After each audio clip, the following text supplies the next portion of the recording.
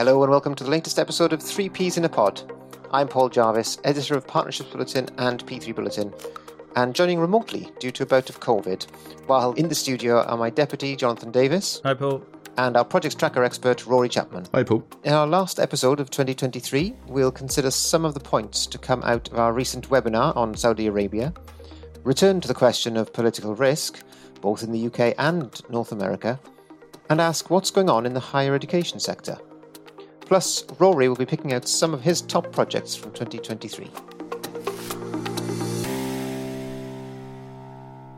So, to kick us off, let's look back at the recent webinar on Saudi Arabia, which was hosted by our colleague Alicia Buller and sponsored by Affinitex, Deloitte and Herbert Smith Freehills. Now, we've known for a while about the country's ambition, but I think it was the scale of the projects really struck me during that conversation. They had 200 approved, which we've known about for a while, but of course there's talk of a further 300 in the process of being approved, and across 16 distinct sectors. So it was quite a reminder of just how big this market's going to be. But what are your thoughts on this, Jonathan? First of all, I thought it was a great webinar, and it is available on our site, isn't it, for people to watch back. But for me, what was striking about it was that it felt like a view from inside of the Gulf and Saudi Arabia. Usually we look at it from an outside perspective, from the European and North American markets that are looking to get involved in the exciting pipelines, but to hear not just from officials who are leading up the governmental side, but also from private sector people who've made that transition and know what it's like to be on the ground and actually delivering these projects. I think it's a really useful insight to get to see how real it is, that it's not just ambitions, it's actually shovels in the ground and projects are being delivered, not just planned. That for me was the big striking thing. And again, on that point, sometimes you can look at it as if the start of the journey is today, but a lot of the focus was on the fact that the journey started a long time ago, and a lot of projects have actually already been delivered, that it's not starting from scratch at this point, it's just scaling up this transformation. And you heard a number of people, particularly, Graham Thompson from Affinitex, who's living in Saudi Arabia at the moment, is saying that the transformation over the last few years has been amazing. And that transformation is what they're trying to continue and to try and keep that momentum up. So I think it's really promising to see that it's real meat on the bones of what the program is. It's not just a white paper here and there. Yeah, and I think that's true, obviously. And they've had, I guess, a few false starts in some ways over the years, because I think probably when we first started looking at the Saudi Arabian market, and actually the Middle East market as a whole, in some greater detail, a lot of projects, or there were several projects that would come along and maybe not get to financial close because actually the government, wherever it was, would decide actually when it comes down to it, they can fund it cheaper than through private finance. But, with global interest rates, global increasing in global demand for different products, and obviously the expected over time reduction in the need for oil and gas, that's playing on the minds of those in charge in places like Saudi Arabia, and has started to really make the difference. And we really are seeing, as you say, projects that are coming through to fruition now. And I think that's giving a lot of confidence to people as well, that this is somewhere that they can go and invest. Totally. And it really felt like they are meeting the market where the market needs to be met at the same time. And there was talk about the different models that might be used, because there's been questions, particularly on some of the giga projects, of how do you deliver something where you're trying to create the demand at the same time, and also some of question elements like recourse on projects. But when you hear the fact that institutional investors are really moving into this, and you see the advisors that are there are real top drawer advisors, and also the acknowledgement from some of the officials that that's the process that they've been on, they really want to work to create a sustainable pipeline. I think you're seeing the fruits of that labour just by the names of the people that are there too. And I think Abdelila Aliden from the National Centre for Privatisation and PPPs, who was on the webinar, was saying that they're going to be agile in the way that they deliver. And that is in total, harmony with the way that the industry is delivering projects right now. There's a lot in flux on a global scale. And so to see authorities really working to meet the market where it is going to go a long way in making that pipeline sustainable for the future. Yeah, and I think there's still obviously questions, isn't there, over how you actually deliver something like, Project Neom, the Giga City, and deliver that through some sort of public-private partnership arrangement. We've talked before on this podcast, we've written about it, I think, as well, that, as you sort of mentioned, creating some sort of availability-based or anything kind of based project where you're trying to get investors in when you don't know how many people are going to be in that area, never mind how many people might use that service or pay for that toll or whatever. It's obviously going to have to be a very different model to anything we've seen before, but it's bringing in plenty of people to try and kind of resolve those issues. Yeah, and the most important thing you need to resolve those issues is willpower. And it obviously comes right from the top in the Gulf, and particularly in Saudi Arabia. There's so much momentum and backing and support from all levels of politics that you feel like any obstacle that they meet, they're creating the environment with the impetus behind it to be able to overcome them and get these delivered. So it certainly is the place to watch. Yes, definitely. And I think plenty of people are watching it, as obviously, and plenty of investors and international players looking into the market. Like you say, plenty of advisors, top advisors coming from around the world to be there and to work there. Again, I guess one question mark remains to be answered around the number of international investors that actually will end up on these projects. The one major project that has signed in relation to NEOM so far is around the housing for the people who are actually going to build the city. And if you look at the actual investors on that, they're pretty much all internal Saudi Arabian organizations. So I think obviously there is going to be some questions around that until we start to see some of the bigger players coming in, international players coming in to invest in that. But I think you could also argue, on the other hand, that to start off with, to show that this is a market that can deliver these types of projects, maybe they're going to have to rely on some internal support to begin with. And then once you've created that pipeline and that stability, others will follow. And I think, we've obviously seen away from NEOM, away from those mega project types, we have seen international investors looking at the market and actually investing in the market as well. So it's a good start, certainly. Yeah, I mean, and you don't have to look very far. Over neighbouring UAE has got major players such as Plenary delivering school bundles. So clearly, when the conditions are right, these international players are willing to get involved and to help deliver these pipelines. It's just a question of facilitating that. And I think, as I said, the willpower is certainly behind it to facilitate that. So really exciting. Yeah. And just a reminder, as Jonathan said, the webinar is available to watch. And actually, we can put the link to that webinar in the notes for this podcast.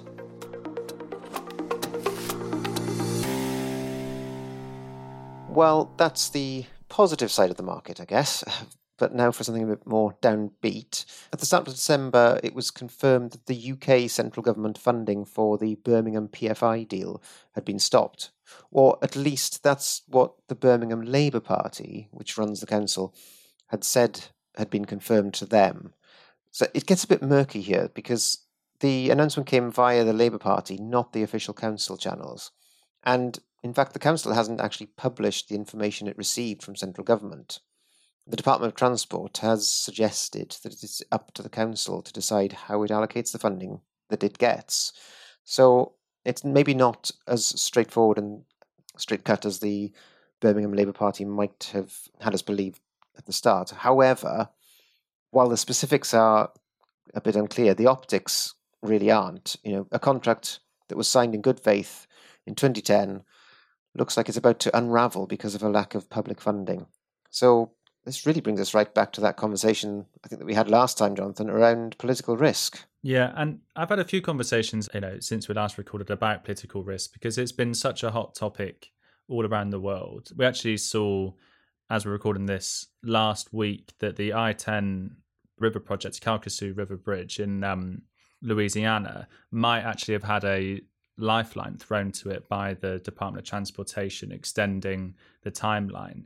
So I kind of want to focus on some of the positives that can happen and see how obstacles can be overcome. And I spoke to one real veteran advisor who worked with LA Metro for some time. And they've been able to deliver some of the biggest projects and some of the most innovative projects as well. Just thinking about the Sepulveda corridor, where I mean, you're basically asking the taxpayer to spend money on two different systems, different disruption and early works, and you don't know which one you're going to pick. And be able to sell that and deliver that, that would be a political risk, you'd imagine, in some jurisdictions, but they've managed to do it. And one of the ways that they have been able to do that is through using tax ballots. And that can really help tie the public to the infrastructure that's going to be built and develop that sense of ownership. And it's actually available to a lot of jurisdictions out there, particularly the larger ones. Yeah, and I think the other thing about that is really positive in terms of that political element is that it means that you can point to a mandate regardless of who's in office at any one time. And you mentioned Calcasieu, and obviously the fact that there was a change of governor there and it changed from Democrat to Republican.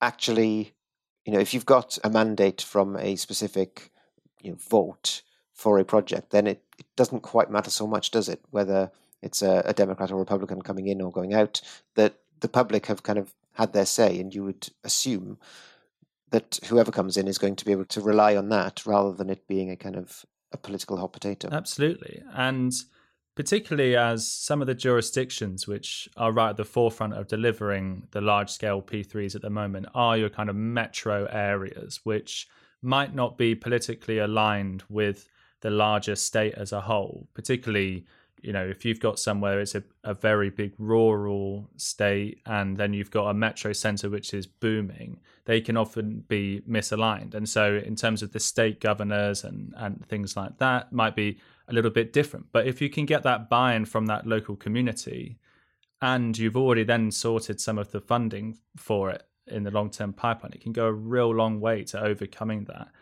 And I think it's just a really healthy way to do it. Getting public buy-in is so important for infrastructure, especially of this scale, when it can be such a lightning rod in this polarized environment, particularly in the US.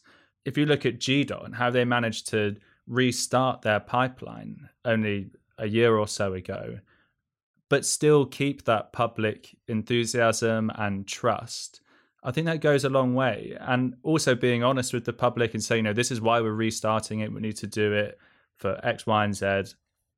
It goes a long way to keeping the pipelines on track and ultimately getting the infrastructure that people need, because so often it can just slide and then you're only going to get a spiral of negativity if people aren't getting what they need and you're not delivering it for no real reason other than politics. Yeah, it's about buy-in and it's also about communication, isn't it? That once you've taken a particular path and made a particular choice, then getting that public support on side is the first step, and then following that, actually communicating with them to keep them on track through what will often be a long and at times difficult procedure from initial procurement right through to actual operation of the facility, whatever it might be. And particularly when you're talking about something like heavy rail, big civil contracts, big civil infrastructure, where you're digging up large areas of the ground and you're putting in rail or whatever it might be, heavy rail maybe, and actually that can cause great disruption. But if you're communicating to people properly, then the hope is that you can take them with you on that journey. Yeah, absolutely. I guess it's a nice segue in terms of communications on pipelines for P3s.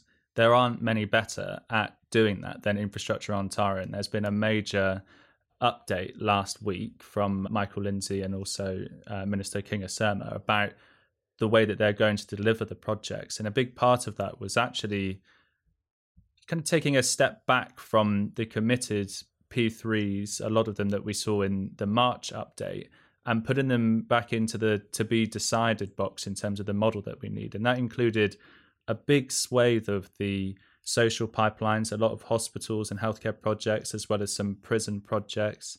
Interesting, there was one project which had gone out of to be decided and now into design build finance, but there was definitely a sense that they're having to communicate with both the market and also the public to say, like, look, we are actively thinking about how we deliver these projects and are willing to make the difficult decisions to make sure we get it right. What was your sense of how the market kind of reacted to that, Paul? Yeah, well, I think, if you go back to the CCPP conference, which was the previous month, there was quite a charged conversation there around the use and potential, what some consider to be an over-reliance on the progressive P3 model. And I think there was some irritation among some of the investors and developers there around the focus on that, and how actually there are models that are perfectly good and useful for a certain size of project, and maybe we need to be looking at those a bit more. Maybe it's a certain reaction to that. I mean, on the other hand, I have spoken to people since that announcement, and I think there was a certain level of kind of sighing of around, this is kind of typical political risk, typical sort of government behaviour. One person did say to me that you can't really count on a project being defined and certain until it's about to be in market via an RFQ, which is obviously, that's not ideal for developers as they kind of look at what the pipeline might be.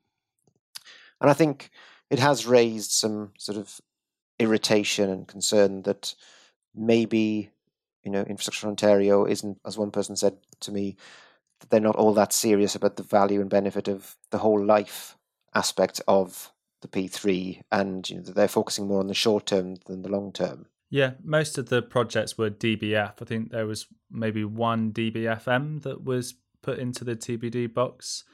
And you do hear those questions around the role of operation and maintenance, because that is quite often the attractive part of the investment proposition as a whole for the P3 community. I heard one theory that the Infrastructure Ontario might be waiting to see the outcome of the progressive P3 in Ottawa with the Ottawa Hospital, and potentially, depending on how that goes, then, like you say, moving further into that model. But the larger conversation in the P3 industry over the last year or so has really centered around the role of progressive P3s and trying to get people interested in projects. And a couple of Infrastructure Ontario's projects recently have had one or maybe two bidders. Some of those, I think, were the progressive ones. But recently we saw... Go for it. Yeah, and I think it may just be that this is a kind of pragmatic response, really, when you take that step back. The fact that, as you say, we've seen these projects come out. We've seen a number of them come out with only one bidder.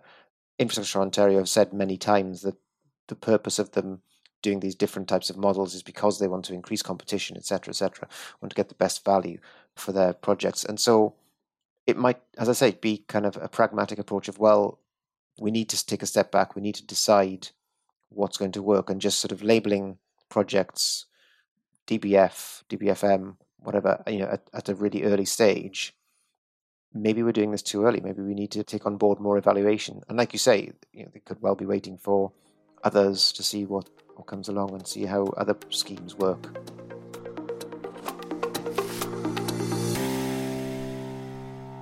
I think actually staying in Canada as well, on a more positive note, it was good to see that the Alberta government swiftly rejected a motion that came in from the opposition party in the parliament, which would have prohibited the use of P3 models for school construction in the province.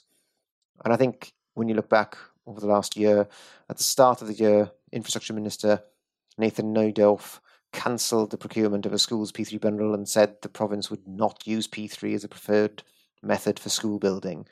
But clearly this latest step suggests that there is still an avenue for P3 in education in Alberta. But it's obviously a mixed picture there, but good to see that they have kind of swiftly responded to that. Yeah, it's definitely been one of the successful strains in Alberta, hasn't it? It's a number of bundles that they've delivered, and you've seen those being looked to as case studies for other jurisdictions. And I know that there's other provinces in Canada who are in the process. I think it's Nova Scotia who are considering using it for some projects. And I know that's also been a political football as well. But it's a very active conversation that seems to be happening in Canada. And whilst because it's come from a relatively strong place for P3s in the past, it can feel like a bit of a threat. But you do want to we urge people to have conversations around P3s to try and get that base of support to move projects forward so things don't cancel at the last minute like we have seen in other places. So it's a tricky one, Canada, at the moment. Yeah, and I think, I guess if you're looking at Alberta, you could cynically say, well, 12 months ago we were sitting here with a P3 education bundle in procurement, and then we found out it wasn't going to be procured via P3, and there was this kind of negative view of P3 coming from the infrastructure minister. But then, you go 12 months later, and suddenly the government seems to be in favour, or at least not, completely anti P3 for education. And you start to think, well, we've not moved anywhere in the last 12 months. And, as an investor, you want some sort of certainty over the pipeline. In January, maybe people started to say, well, okay, we won't focus any time and effort on education P3s in Alberta. And now they maybe look at this decision or what the government has done with this motion from the opposition and say, well, there is an opportunity for P3s in education. And I think it's that lack of clarity that is getting quite frustrating in different parts of different parts of Canada and different parts of the world, really. Well, one of the actual brighter spots then in terms of education P3s in Canada, there has actually been a couple of university P3s that have come forward in the last couple of weeks. The Toronto Metropolitan University released an EOI a couple of weeks ago. That looks quite exciting. That's a student housing project. And also we saw one of those energy overhauls that we've seen in the US been quite popular, going out for procurement as well. Again, you've got maybe education takes a knock in one side, but then you've got other PPPs coming up in another jurisdiction. It is a real mixed bag in Canada. There are some real growth spots and there's some challenges ahead. Yes, and I think higher education is a sector unto itself in some ways. It seems to be just growing and growing almost wherever you look, where there are P3s. So, obviously Canada, you mentioned, the US, and even UK, Europe, you still see these projects coming to market, even in places like the UK where PPP is not a preferred method of choice for many projects. Well, definitely. I was just making some notes on this for the US because talking to a few people, they've been a bit concerned about the amount of projects in the university P3 space, particularly after some quite high-profile slides of projects. There's one in Alaska which fell over, also some in Florida, all for their own reasons, and not to say those were unreasonable. But just in the last month, the University of Mississippi is looking for consultants to help consider potential pipeline of P3s. Oregon State has restarted its search. University of Michigan has closed a deal with American Campus Communities, as well as an RFQ for a hotel. Texas State's doing a hotel too. University of Missouri is doing a regen. California University housing, and also one at Santa Monica College. I could genuinely go on. These are all things that have come out in the last month or so, which not everyone's going to turn into a project. Some also might slide, but it definitely looks like there's a resurgence in people believing that their universities can utilize these, and the lessons learned potentially from projects that haven't gone well are now look to be feeding back in to make sure that there is a real healthy new growth of projects coming online now. Yeah, and I think it's probably partly to do with the pandemic lag as well, isn't it? At the time that the pandemic happened, there was this assumption or maybe fear in some quarters that the whole way in which students were going to start learning would change completely, and students wouldn't be going onto campus; they'd be working from home like the rest of us, and would rather do that. But it's very quickly become clear that's not the case. But even on that subject, if you look at the demographics of students in the future, quite often people do point to it and say that it's could be likely that there's going to be less students around. So how do you manage that risk if you're going to be delivering a student housing project, say? And there are mechanisms to do that. You could say the university might take on the renting of these facilities to the students. And in that sense, it's kind of a quasi availability payment type, is not, but it kind of is, to the public-private partnership provider, which then enables the university to upgrade their offering to the now more competitive student market. So whilst there, again, might be challenges down the road, it looks like a sector that's able to flex and find solutions to keep it moving forward, because it is a real bright spot. Yeah, and I've spoken to people as well about this issue. It's kind of my first question when I speak to people about higher education because, I remember having conversations pre-pandemic and people sometimes saying, I'm not sure how long this kind of higher education bubble can last because there are only so many students and, as you say, demographics in the future are changing. But actually, I think most people accept now that the twin factors of overseas students wanting to come and be at a top university or a near top university will have an impact. And also the fact that this tightening market means that all universities are going to have to become more competitive. And part of being competitive is having a good offering for students in terms of their accommodation. Definitely. And I had a really great conversation with JLL's Lindsay Stowell and also the University of Purdue University's Rob Winecoop to talk about some of the P3s that they've done in the past and what's made them successful and what lessons they've learned. So I really encourage people to go and have a listen to that. Yes, definitely. And on top of that as well, our colleague in the US, Sandra McQuain, has done a recent article on higher education, basically her reflections on the P3 Higher Education Summit in San Diego from last month. So I think, there's plenty of content to dig into if you're in the higher education sector, looking at that market.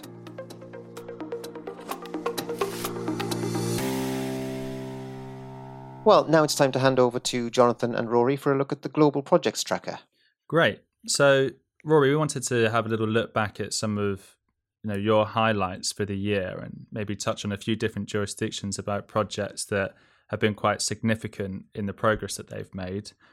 Where do you want to start? Hi, Jonathan. Thank you. I thought I'd start in your hometown, actually, of Bristol, where the Bristol City Leap project, or Bristol City Leap Energy Partnership, to give it its official title, had been in the pipeline since 2018, when it was reported that it had been included in the UK's first energy investment portfolio at a Board of Trade meeting in Swansea. Now, since that time, the procurement process was restarted, having reached the shortlist phase back in 2020. So it's been a bit of a checkered history on this one, but it got over the line eventually in 2022 when a consortium of renewable energy asset developer Ameresco and Sweden's nationally owned energy company Vattenfall were selected as preferred bidders. So the contract wasn't actually signed for this one until January this year, which is how it's made its way onto our yearly roundup of major projects, and kind of demonstrates how long it often takes for these larger, more complex projects to fully get over the line.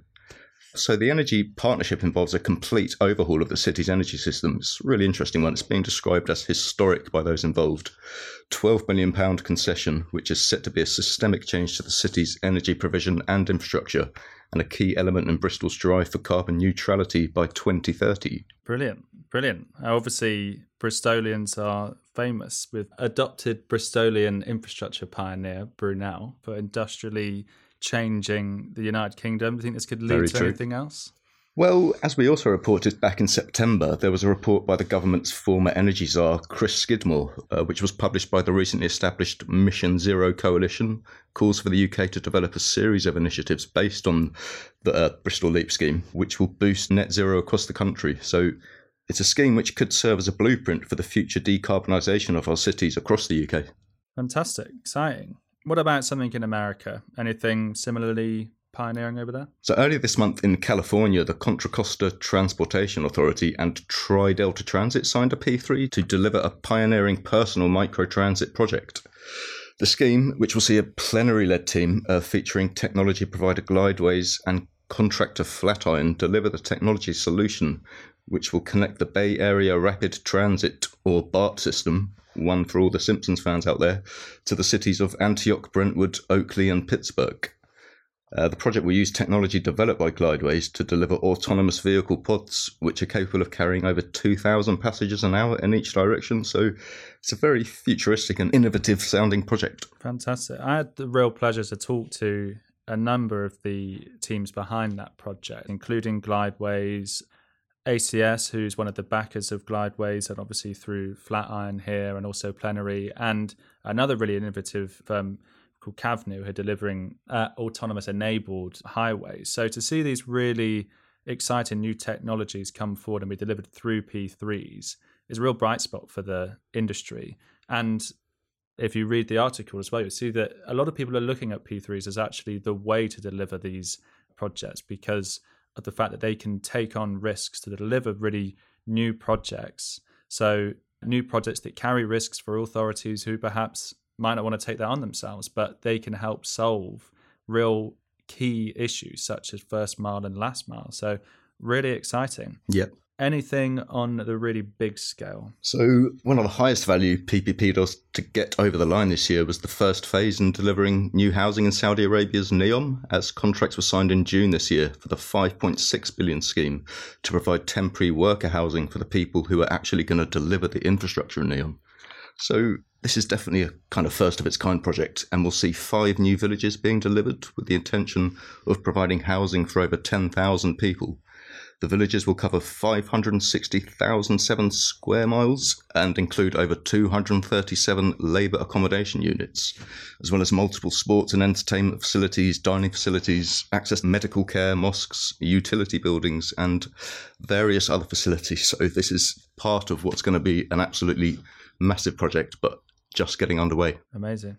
Yeah, just looping back to right at the beginning. In the webinar, someone was saying that they visited these sites, and you're seeing that these aren't just dreams, these are real shovels in the ground, and they're going at a scale which, you know, we've not seen before.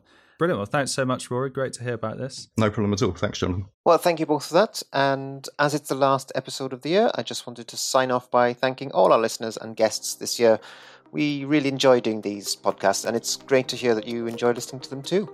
So we hope you have a great Christmas period, and we will see you in 2024.